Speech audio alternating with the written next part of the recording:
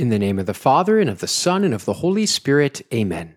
Jesus, Word of God, reveal more of yourself to us through your presence in the Bible. Led by the Holy Spirit, guide our time of reflection. May it increase our desire for you in the Scripture and in the sacrament. Amen.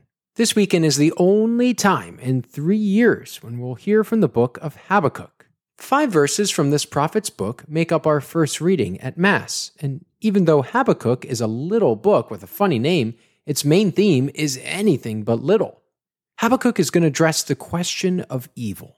Notice the opening verse of the passage. How long, O Lord? I cry for help, but you do not listen. Habakkuk's cry is a familiar one among the Old Testament prophets.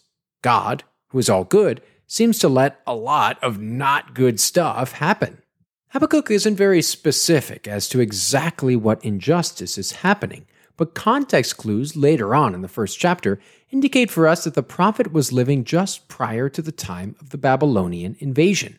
Habakkuk sees the Israelites' sinful living, and then God explains to him that the Babylonians, also called the Chaldeans, will be arriving soon to teach the Israelites a lesson. All the while, God also tells Habakkuk that he needs to write down a vision.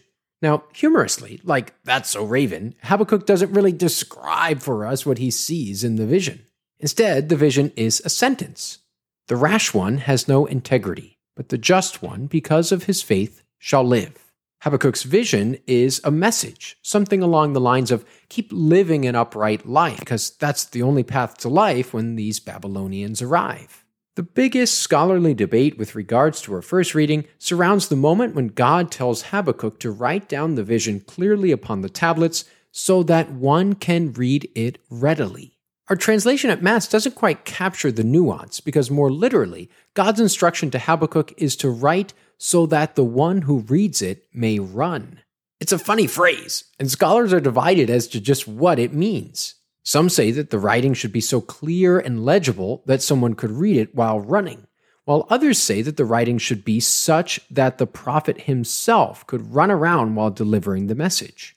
Our translation at Mass opts for the former, and thus we have the vision on the tablets being such that one can read it readily. After hearing from St. Paul's first letter to Timothy for the last couple of weekends, we now hear from his second letter to the same person. Paul is writing from prison as he awaits execution. And think of this letter almost like a deathbed conversation scene from a movie, like when Captain Miller is talking to Private Ryan. Paul is fairly certain his earthly life will be ending soon, and so he wants to impart to Timothy wisdom from his experience. Recall that Timothy is the overseer of the church in Ephesus. Paul wants to encourage Timothy, but also warn him that hardships and persecutions are on the horizon. Bear your share of hardship for the gospel with the strength that comes from God. At the beginning of the passage, Paul presents Timothy with a beautiful image. He reminds him to stir into flame the gift of God he has. Paul says that this gift, this charisma in Greek, was given through the imposition of my hands. Just as with Habakkuk, there's a huge scholarly debate as to what Paul means by this imposition of hands. Was it meant as simply imparting the Holy Spirit from one Christian to another, or was it meant more as something we would identify as ordination today, a sort of setting apart for specific ministry as a leader of the church? Truth be told, and as you've heard me say across many episodes, we just can't say for certain. Our gospel passage begins with verse 5 of Luke's 17th chapter, but taking a look at the first 4 verses of the same chapter will bring the full context into view. At the chapter's outset, Jesus tells his followers that if a brother harms someone 7 times in one day, he ought to be forgiven when he shows contrition.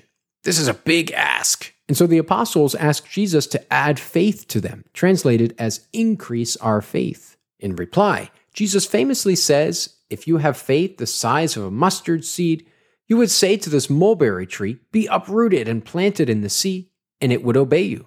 After that, Jesus asks a rhetorical question about a master and a slave. Having slaves was quite common at the time of Jesus, even for those families who were relatively poor. The purpose of the question which Jesus asks is to show that human beings really can't make any demands of God whatsoever. As R. Alan Culpeper says so well, our inclination is to think that if we do what we are commanded, we deserve some reward. Yet Jesus shows us that, just like a master relating to his slave, God owes us nothing at all for living good lives. But in reflecting on that point, God's abundant goodness comes into full view.